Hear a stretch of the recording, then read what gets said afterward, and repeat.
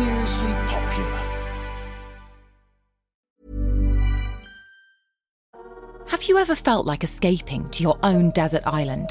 Jane Gaskin did exactly that, trading in the family home to begin a new life in the tropics.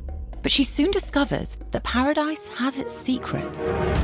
I'm Alice Levine, and this is The Price of Paradise, the island dream that ends in kidnap, corruption, and murder. Wish you were here?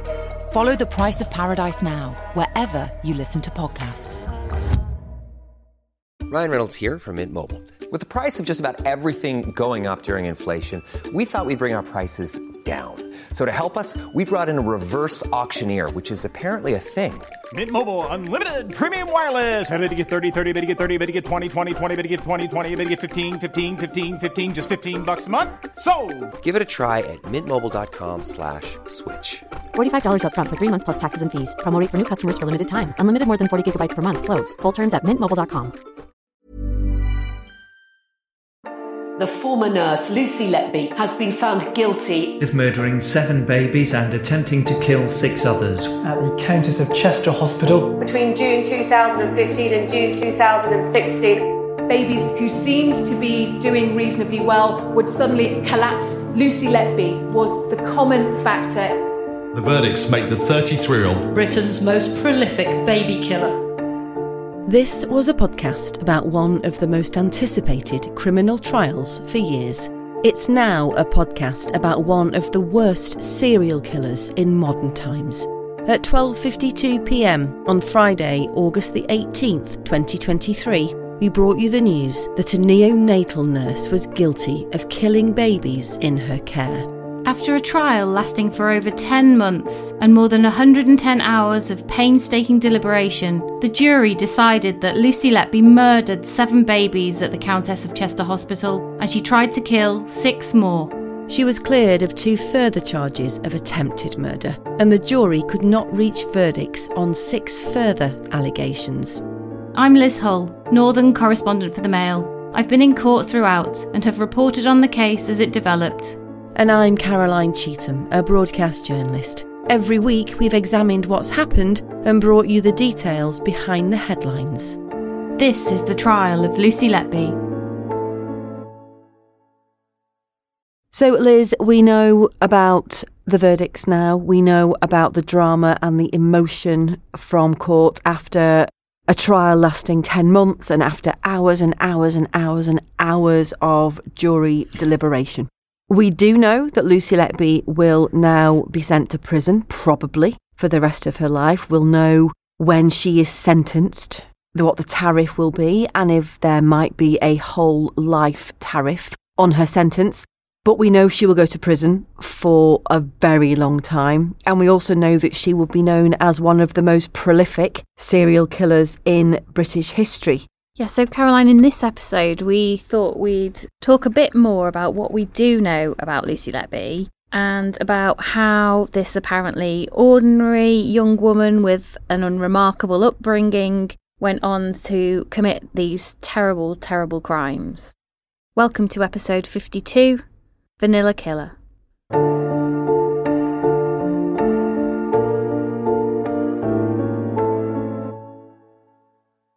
So let's go right back to the beginning of her life. She was born the only child of John and Susan Letby.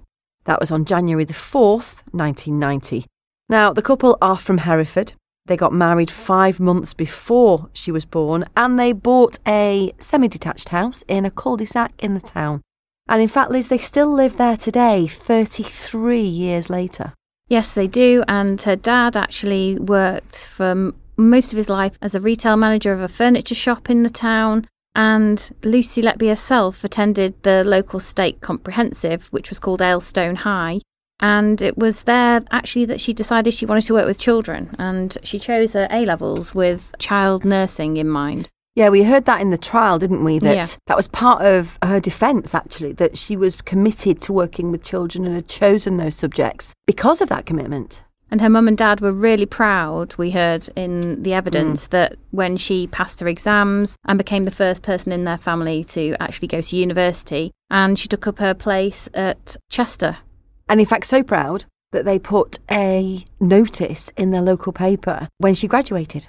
Yeah, there was a picture in the Hereford Times, that's their local paper, of Lucy Letby in a mortarboard and gown. Underneath the caption said, "Lucy Letby, BSc Hons in child nursing. We are so proud of you. After all your hard work. Love, Mum and Dad." So the evidence that we heard throughout the trial, really, and in fact, by the fact that Mr. and Mrs. Letby were in court every day of this trial, showed that, she was a loved only child throughout her life. But we did hear some texts that she exchanged with colleagues where she'd hinted that she sometimes felt smothered by her parents and guilty at moving away from them. She said they missed her and they hated her living alone. Do you remember she had the 2 cats, Tigger and Smudge, that she lived with? Yeah. But they were worried about her living alone, and she actually described them in a text message that we heard in court as suffocating at times. And like you said, Caroline, they were there every single day. Mrs. Letby was inconsolable when the verdicts came in, sobbing that she couldn't believe it. I mean, she actually did say, it can't be right. Yeah, you can't be serious, it can't be right, as she was repeating to herself. And she was clearly the apple of their eye. In other texts that we saw in the trial, one of her friends, a doctor, was talking about how she was thinking about moving to New Zealand to work. And Lucy Letby said, well, there's no way I could do that because it would absolutely, completely devastate my mum and dad. Really, her mum and dad had only ever holidayed in the UK, going to Torquay 3 times a year. And this is how Lucy Letby put their relationship. My parents worry massively about everything and anything, hate that I live alone, etc. I feel bad because I know it's really hard for them, especially as I'm an only child, and they mean well. Just a little suffocating at times, and constantly feel guilty. So in a nutshell, what we're saying is she was ordinary. Yeah, she was brought up in Hereford. Actually, Hereford, it's not dissimilar from Chester. It's a small cathedral city. So she probably felt comfortable in Chester when she moved there to university. So this very ordinary person who becomes a nurse, at some point also becomes a serial killer. So we asked the police if there was anything that they found, anything at all in her background that may have caused her to turn to committing crimes like that. And here's what Detective Chief Inspector Nicola Evans told us when she sat down for a chat with us. I would say she was a normal 20-something-year-old at the time, and she had a group of friends and a family and a social life. Nothing that you wouldn't expect from somebody of her age at that point and at that time. I think the fact that she was kind of nondescript and average in work allowed her to go under the radar and allowed her to commit these offences and abuse the trust of the people around her, because there wasn't anything outrageous about her. She was, beige or vanilla. Interesting, Liz, that word, vanilla. Fading into the background, vanilla, beige, Nicola Evans called her there.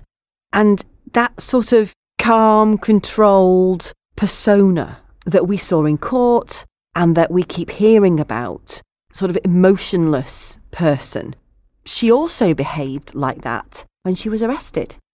When the verdicts were announced in court, her mum was vocal and upset and distraught. We did see tears from Lucy Letby in court on some of the verdicts, but actually what we were told time and time again was at every key moment in this trial, being arrested, being charged, being questioned, there was nothing. Yeah, so the police have told us that she wasn't crying or, banging on the table when she was arrested saying, "Why are you arresting me? It must be someone else." She was very measured and she didn't appear to be struggling, given that she was someone that had never been in trouble with the police before, never been arrested before. But actually, that is in complete contrast to what she told the jury. She told the jury that, the police arriving at her door at 6 o'clock in the morning left her with post-traumatic stress. Detective Superintendent Paul Hughes, the senior investigating officer, when he sat down and spoke to us about Lucy Letby, he told us that when she was arrested, she didn't appear to be struggling at all. She cooperated, she answered the questions, she was clinical. Yeah, this is somebody that's never been involved with the police before in her life. And she's arrested for murder. And she's, I think at the time, 8 murders, 6 attempted murders, I think was her first arrest. And then she's brought into custody and she's subject of a warrant of further detention. And at no point did she appear to be struggling with anything. She was quiet, she wasn't obstructive, but she answered the questions, she dealt with everything. Controlled. Yeah. We had this conversation, didn't we, Liz, about this level of control, composure, calmness. Just as human beings, we were sort of saying, can you imagine, I'd be screaming and shouting and... Where's the banging on the table saying, well, if you're saying these babies have been killed, I've cared for these babies, go and find the killer. Yeah. But it's not me. There was none of that. That comment he makes there at the end of that clip, Liz, she was arrested 3 times. She was questioned for, I think, 26 hours, charged with 22 grave, serious, horrific offences. And, it was described that there was nothing, a sort of detachment, really. And if you think about, we've talked about this, can you imagine being arrested for anything, but for anything that you haven't done? Because that's what she was obviously saying. You'd think that you would be shouting and screaming and, it wasn't me and, demanding that they found the real killer. But she didn't react at all like that. She was quite calm. We managed to speak to Detective Sergeant Danielle Stonier, who interviewed Lucy Letby for many of those hours at Blake and Custody Suite in Chester. She told us that the way that Lucy Letby spoke in the witness box when she gave evidence was very much the same Lucy Letby that spoke to her for all those hours when she was arrested. So the Lucy Letby you saw in court giving evidence, for me, was the Lucy Letby I interviewed. Her tone, her approach to answering questions, even so much as kind of the pauses that she gave as well, was very much the same. Some of the evidence and the statements that we were putting to her are really, really graphic in detail. And for me, kind of the allegations in itself are horrific. Some people would be flipping the tables, throwing the chairs, banging the doors down, saying, look, you need to go and speak to such and such, I shouldn't be here, that this is completely wrong. Whereas she was calm, she was quite cool about it, she answered the questions, she was confident, she talked, but for me there was little emotion. As Danielle says there, she talked. She answered their questions, she cooperated, she was helpful, she wasn't obstructive. We saw her give evidence in the witness box. Often, for people in this situation who are denying being involved in a crime, they don't answer the questions, they don't give evidence, and yet she cooperated, didn't she? She did, and she didn't say no comment, as she would have been entitled to, and she was really happy to talk at length in quite a lot of detail when she wanted to about certain babies.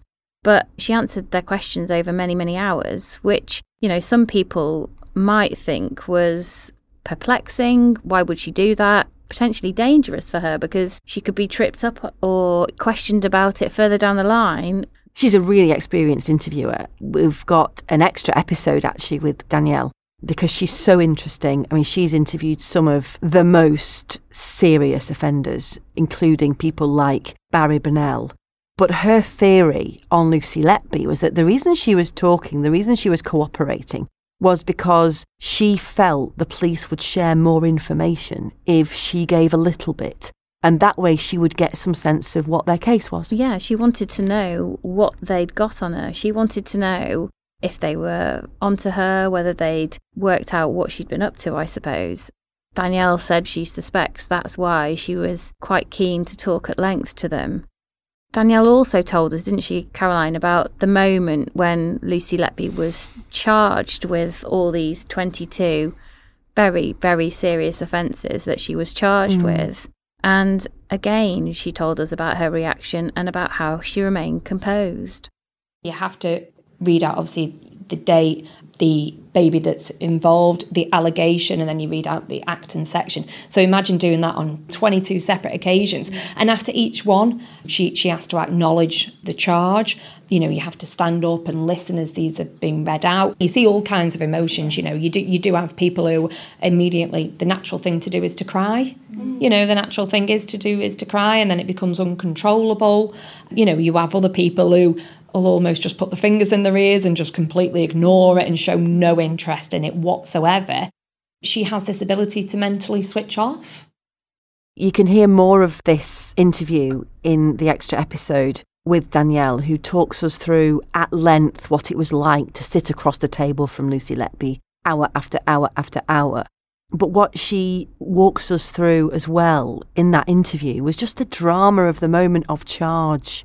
This is investigation that has been ongoing for years and years and years, and they're at this moment of charge, and as she explains there, they have to keep standing. 22 charges, and she has to stand throughout, and it takes time to list all 22 charges. Dates, the names of the babies would have been read to her. It was a highly charged moment. But again, as she said there, utterly calm, nothing, this ability to disengage. But again, going back to what you said before about her diagnosis of PTSD from that arrest, the other thing we heard about during the trial, and this was a big moment that we've not been able to talk about yet, actually. This is interesting. It is, because she claimed that those arrests had left her very damaged. They'd left her with hypervigilance and hypersensitivity. And we did see that in court a couple of times, didn't we, Liz, in the witness box, that someone would walk in to the door of the court and she would get very flustered. Shoot you a look, or she didn't like you walking in, did No. she? And in fact, they didn't like us walking in and out at all, actually. For good reason, you are allowed to walk in and out of a courtroom. Yeah, especially when she was giving evidence, because she claimed that these two conditions of hypervigilance and hypersensitivity had left her very sensitive to distractions, and really unusually, I've never come across this before, but because of these conditions, the judge agreed that when she was giving evidence, that she didn't have to walk from the dock to the witness box every day. Instead, she was allowed to sit down in the witness box before anyone else came into the courtroom, which I've never seen it before. It's very unusual. She should have been called to the witness box and should have walked from the dock to the witness box and should have taken the oath like everyone else. But instead, we kind of all had to wait outside while she was stationed where she was. And while that doesn't sound like a big thing, actually, it is really highly unusual. What we're talking about really is controlling her environment. Yeah, her controlling behaviour and her kind of measured way of speaking. Sometimes when she delivered her evidence, you could almost hear her brain, like the cogs whirring in her brain, because she was so deliberate, as if she was... Lots of pauses. Yeah, lots of pauses, thinking about things. You could almost hear her saying to herself, am I allowed to say this? Can I say it this way? Which was kind of strange, cold way of delivering her evidence. It made her appear cold. Have you ever felt like escaping to your own desert island? Jane Gaskin did exactly that, trading in the family home to begin a new life in the tropics. But she soon discovers that paradise has its secrets. I'm Alice Levine, and this is The Price of Paradise, the island dream that ends in kidnap, corruption, and murder. Wish you were here? Follow The Price of Paradise now, wherever you listen to podcasts. Many of us have those stubborn pounds that seem impossible to lose, no matter how good we eat or how hard we work out. My solution is PlushCare. PlushCare is a leading telehealth provider with doctors who are there for you day and night to partner with you in your weight loss journey. They can prescribe FDA-approved weight loss medications like Wegovy and Zepbound for those who qualify. Plus, they accept most insurance plans. To get started, visit plushcare.com/weightloss. That's plushcare.com/weightloss. So we asked criminologist Professor David Wilson, who you might remember we spoke to before on the podcast a few months ago, just to talk us through what he thought about this behaviour and her convictions. David, you joined us many months ago now, at the very beginning of this trial, when you kindly spoke to us about this particular case. And you're joining us again now at the end when Lucy Letby has been found guilty. Give us a bit of your background. Remind us of your criminology background. Thank you for inviting me back, and it's lovely to be back on the podcast. I'm a criminologist, emeritus professor of criminology at Birmingham City University. My specialist areas are in murder and serial murder, and in relation to that, and why you both first invited me onto the podcast, with a colleague called Professor Elizabeth Yardley, I wrote an article in the Journal of Offender Profiling and Investigative Psychology about nurses who killed within a hospital setting, trying to look at the common characteristics that those nurses who would murder had. One of the most common things that we discovered was that nurses who murdered moved hospital on a regular basis. And often, can you believe this? Often their references were never taken up simply because the hospital was so stretched of staff.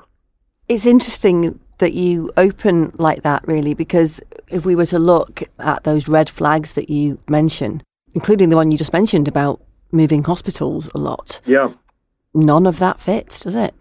There is the interesting feature of this case, and I would say that Letby is an outlier in terms of the research of what we know about nurses who kill. She didn't have any of the red flags, with the exception of a higher incidence of death on her shift. And as both of you are fully aware, that's sometimes a very difficult red flag to prove guilt with. People go to hospital because they're sick, and sometimes very, very sick and close to death. And therefore, it could simply be a random event that there were higher incidences of death on a particular nurse or doctor's shift. And my fear was, in the absence of other red flags, the jury might not have found a verdict of guilt in this case. And it does show that sometimes, circumstantial evidence is enough to convince a jury, and all credit to them. We should probably give some credit to the police and the CPS for building probably the strongest circumstantial case they could get, but they did a lot of forensic cross-checking medical records with text messages and witness statements to put together this fairly incredible comprehensive timeline of exactly who was where and who was on duty at exact times that before and after these babies collapsed. And really, I think that's what's convicted her in the absence of any kind of smoking gun, really. And you're quite right to draw attention to that. My fear will be that because, of course, she pleaded not guilty, because the likelihood is there will be an appeal, this won't be the end of this particular story. And can I also say, when we're paying credit, and I think you're right, Liz, to have paid credit, you've been in court every single day, or most of the days when the court has sat. I thought Lucy Letby was given an incredibly strong defence. I thought she was given a really, really good defence. And I also didn't expect her to give evidence. And nor did she implode, as many of the people that I've seen in court who were accused of serial murder imploded. I thought she was very good at managing her image, managing her presentation of self, trying to maintain the attitude that she was innocent and there is no smoking gun, as you rightly say. So how can you convict me of these dreadful crimes? But she wasn't particularly likeable. She didn't come across as someone that had much emotion. She was very controlled. I thought that there was tears, but there was only tears for one of the babies, actually, and the rest of the tears were for when her pictures of her house were put on the screen, or when Ben Myers, her KC, was talking about how her life had changed and what she'd lost. She was almost robotic, actually, in the way she delivered her evidence. Which, just to feed into that, David, was also what the police described on arrest and interview. Cold, almost sort of removed, if you like, from the moment. And we've talked about, haven't we, David, this kind of strange behaviour where she was allowed to sit in the witness box before anyone else came into the court. She said she had some kind of hypersensitivity disorder, which made her easily distracted, and she didn't want people moving around the courtroom when she was sat down. So the judge was, fairly sympathetic and allowed her to be sat before anyone else came into the courtroom, which I'd never seen before. I have to tell you, Liz, I'd never seen that happen in the court before, and it did strike to her need to be in control and also her narcissism. I mean, there was always a whiff of narcissism about her in terms of her presentation of self. And I did think that this was a very odd piece of behavior that probably revealed more than she expected it to. However, here we are. Remember, we're now, with the benefit of hindsight, saying, of course, let's add all these things up. But at the time, Lucy Letby didn't seem to make her colleagues anxious. She didn't seem to be suffering from any underlying personality disorder, such as, say, Beverly Allett. So we've also got to remember, for her colleagues, she seemed just like another colleague. And so we're now interpreting some of these events with the knowledge that she's been found guilty. And perhaps we're now adding 2 and 2 and making 5. All I would say is that, for me, this is one of the reasons why she's an outlier in terms of the research that Liz Yardley and I conducted, because she didn't make people anxious. And that's probably one of the reasons why she was able to continue this killing cycle as long as she was able to do so. Can I ask you about the notes? So obviously we asked the police about the notes, why they were written, why they were kept. It seems fairly obvious that she knew she was being investigated because they'd already spoken to her colleagues. It's a small world, and they very much thought that word had fed back to her, that they were looking at her. And yet she kept everything. She kept all those documents. And I wonder, from a criminologist perspective, what that tells you about her. Well, again, a feeling of narcissism, that she will be able to still avoid these notes, these post-it notes, anything that she had written being used in a way that would demonstrate her guilt. She felt that she could explain them in ways that would transcend her guilt and still allow her to maintain her innocence. Equally, I've been in courts and worked with offenders who've kept diaries in which they have talked. It's amazing how many serial killers keep diaries. They think like to go back. Yeah, they like to go back, Liz. Right. It's a way that they can remind themselves. It's a bit like trophy taking. Yeah, I was just going to say, it's a trophy, isn't it? If you take something that belonged to the victim, you say a watch.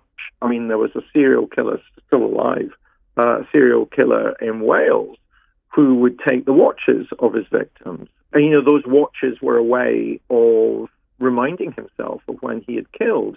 There have been other killers who took locks of hair from their victims. And again, locks of hair were a way that they could reconnect themselves to the moment when they've murdered. If you're writing things down, you have got a way of remembering when that event took place and your thoughts and feelings at the time when that actually did happen. And my sense of her is, if she felt it did definitively prove her guilt, she would have got rid of it. Yeah. And also, I was talking to one of the police officers today, and he was saying, did she actually think that they were going to arrest her in a kind of 6 a.m. dawn raid and search her house? Was she so confident that she thought, all my other colleagues have been invited to a nice interview at Blake and Police Station, and that's how I'll be treated? And I mean, remember, the investigation went on for some time. Yeah. And the longer it went on, the more confidence that she would have gained. Yeah. There was no evidence to be able to convict her. And so that would be why she would grow confident about what had been written, what was likely to have gone down. And that's why she probably kept those handover sheets, even though she had a shredder in her box bedroom, because why would you keep all those nursing handover sheets, the resuscitation notes for baby M? Just seems, if you're being investigated, it seems crazy that they would be stashed under your bed. And there we're back into the power of the trophy. Yeah. The power of the trophy and how psychologically resonant that becomes in terms of reconnecting you with the moment that you took another person's life. And one of the things that's never really been explained even yet is, why she did what she did. Because she pleaded not guilty, there was no mitigation, really, was there? No. There was nothing to explain why she might have behaved as she had done. And that's one of the other things that, of course, is very difficult to make sense of, other than I got the impression that she had a bit of a hero complex. She liked the power. She liked the control. She liked to be seen as dealing with complex cases. She liked the sense in which even if the baby died, she still got praise because it had been a complex case. Yeah. And I think this is a very, very odd woman that we're dealing with, and an outlier. One of the things that came up was just how big a breach of trust this was for the other nurses on that ward. And I think your own experience, David, is quite poignant here about your own grandson, because these nurses on these wards are superhuman. They're absolutely amazing. So to have breached that level of trust even makes it worse, doesn't it? Oh, it totally does. That's why nurses and doctors are given the status they are given in our culture, because of the superhuman efforts that they will go to, and because of the trust that we place in them to do no harm. And you were drawing attention there to the fact that my grandson, Ronan, was born just a few weeks after Letby went on trial, and he was born 2.5 months prematurely. So I got to know all about neonatal units and the work that went on, and the women, and it was all women in the neonatal unit where Ronan was being nursed. And, my admiration, my total admiration for what those women did to make sure that Ronan survived. He was just this tiny fleck of humanity, totally covered in tubes. It was almost unbearable as I watched him breathe in and breathe out again. And those women gave me confidence, my son, my daughter-in-law, confidence. They knew what to say. They knew how to behave. They were just absolutely angelic. And all the time that was happening, my son happens to be a psychologist. I was saying, I sometimes find this unbearable, not just because of watching Ronan fight for his life, but knowing what's happening in court with Lucy Letby. And so it's the one thing that I take away that's positive from all of my research, Caroline and Liz. There are very few nurses who will kill in the circumstances that Letby killed. Mm-hmm. And I tend to want to remember instead those wonderful nurses, that I'm tearing up as I say this, those wonderful nurses that made sure that my grandson survived. And I want to think about them rather than her, to be perfectly honest. And we know from chatting to the police officers that, a lot of the nurses who were witnesses have struggled to believe that one of their own could have done this, to the point, where they were still hoping that she was innocent for a long time, because they were manipulated on a huge scale and had, she pulled the wool over their eyes, texting them theories of why a baby might have collapsed immediately after the shift and suggesting natural causes for why a baby died. And why would they think anything other than she was being genuine? So it has been very difficult for them, I think. Well, they are secondary victims in her crimes, because obviously we've got the babies themselves, the parents and grandparents of those children, but we've also got the nurses that she worked with. They are also her victims, because they were unable to stop her for 12 months. And therefore, they also will be feeling damaged and worried about trusting their own instincts as well. And so I hope that everybody in that hospital, and in particular in that unit, is given the kind of support that they need to be able to move on from this. Look, my research was about nurses who killed in a hospital setting. And between 1977 and 2009, throughout the Western world, I found 16 cases. That's how rare this is. Yeah. That's how very, very rare this is.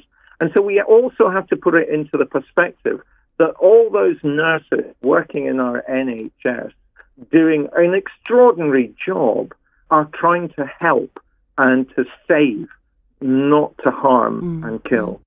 Thank you, David. Yeah, thank you so much. Oh, you're very welcome. And congratulations again. I hope the success of this podcast means that you will think about doing the same for another high-profile case that needs to be explained to the public. Well done to the two of you. It seems to me that what you have done in this podcast is reinvent court reporting, which I think is, as a criminologist, I think is very important. And unless the public know about what happens in our courts, then they will simply ignore the courts and ignore judicial decisions. So many congratulations thank to you. the pair of you. Yeah, thank you for saying that. Well, you're very welcome.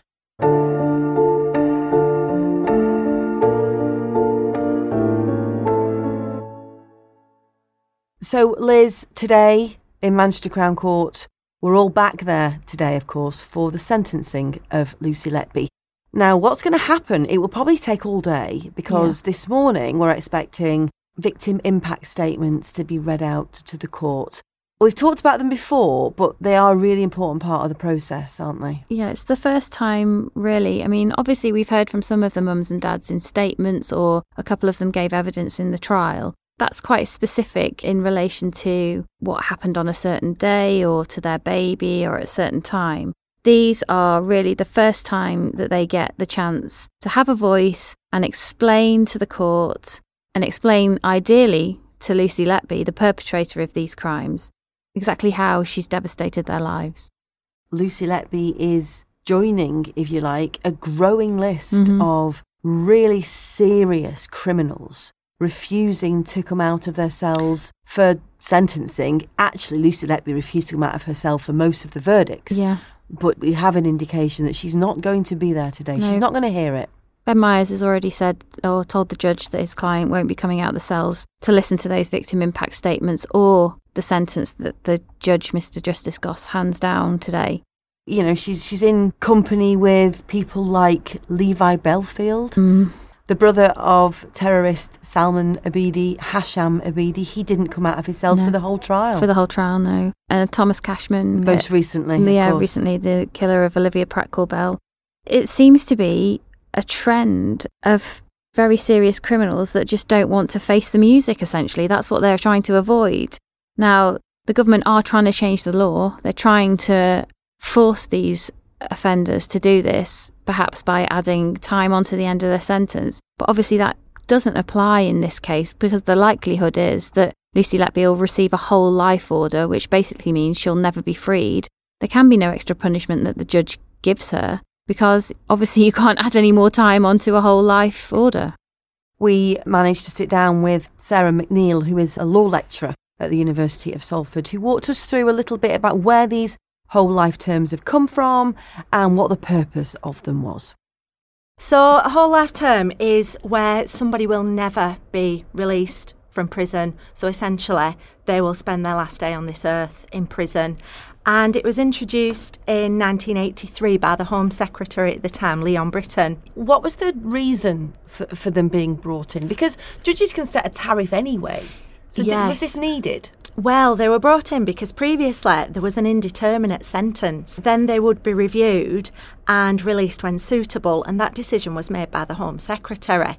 But if you look at that from a political perspective, when we've got a general election coming up, that could be quite problematic. So it's much fairer for a judge to make this decision. Yeah, because you don't want politicians keeping infamous prisoners in jail to score votes, essentially. Precisely. Yeah, that's exactly right, yeah. Can you walk us through what sorts of defendants, prisoners who tend to be given a whole life term? Yeah, the types of murders that will get this sentence are your most very serious. So it might be murder of 2 or more people, 2 or more adults.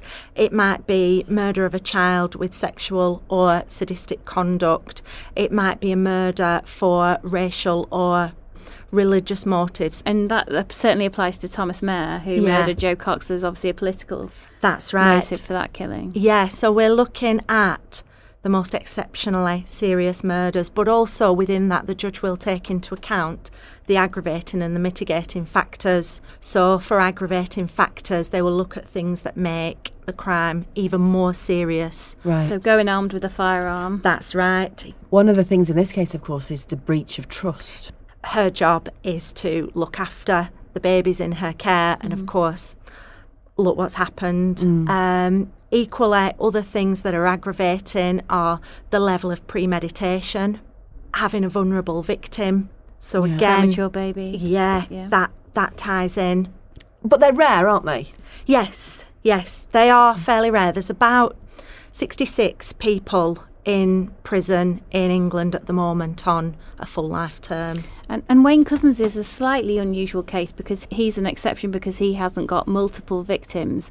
But when you talk about breach of trust, Caroline, he was obviously a police officer and used his position to abduct and murder Sarah Everard. And that was one of the reasons that was given for him receiving a whole life tariff. Now, in this case, Letby has murdered multiple vulnerable babies.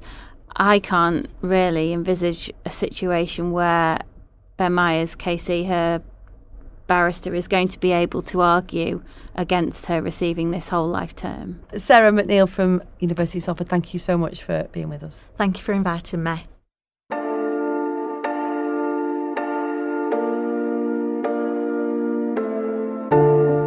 So that's it for episode 52. We'll actually be releasing an extra episode later on today, just to bring you that sentence, which we think will be imposed by the end of the day. So look out for that extra episode of Lucy Letby's sentence in your feeds later on. You can catch more of our post-verdict episodes on Mail Plus or wherever you usually get your podcasts. You can give us a rating and you can share the podcast. You can also follow me at Liz Hull or send us an email at thetrialoflucyletby@gmail.com. You can also follow us on Twitter at Lucy Letby Trial or follow me at Radio Caroline. See you then.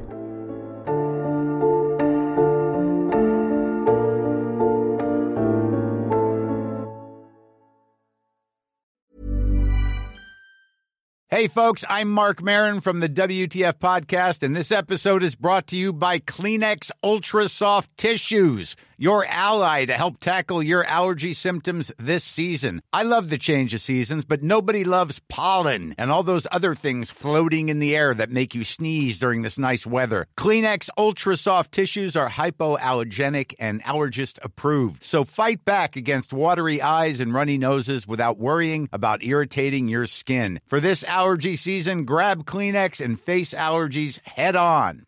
Hey, it's Paige DeSorbo from Giggly Squad. High quality fashion without the price tag. Say hello to Quince.